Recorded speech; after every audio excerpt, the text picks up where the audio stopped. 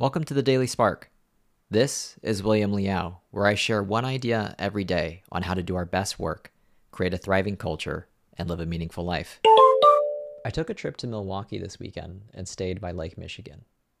I didn't check my email, I didn't check Slack, and for the first time in 240 days, I didn't think about what to write for the Daily Spark every day, as I had pre-written and pre-recorded everything in advance. I went out of my way to suspend many of my typical activities. In other words, I took my first real break in a while. Here's what I did instead. I watched the sunrise and sunset at the beach, and I wandered around the historic Third Ward. It was a delightfully agendaless trip.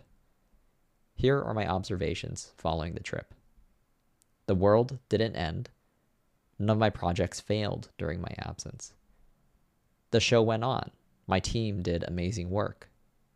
I feel more refreshed than I have in the last 5 years.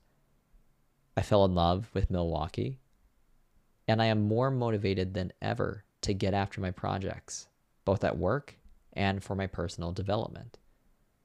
The moral of the story? Take a break, a real break, one where you step aside physically, wherever possible, and mentally.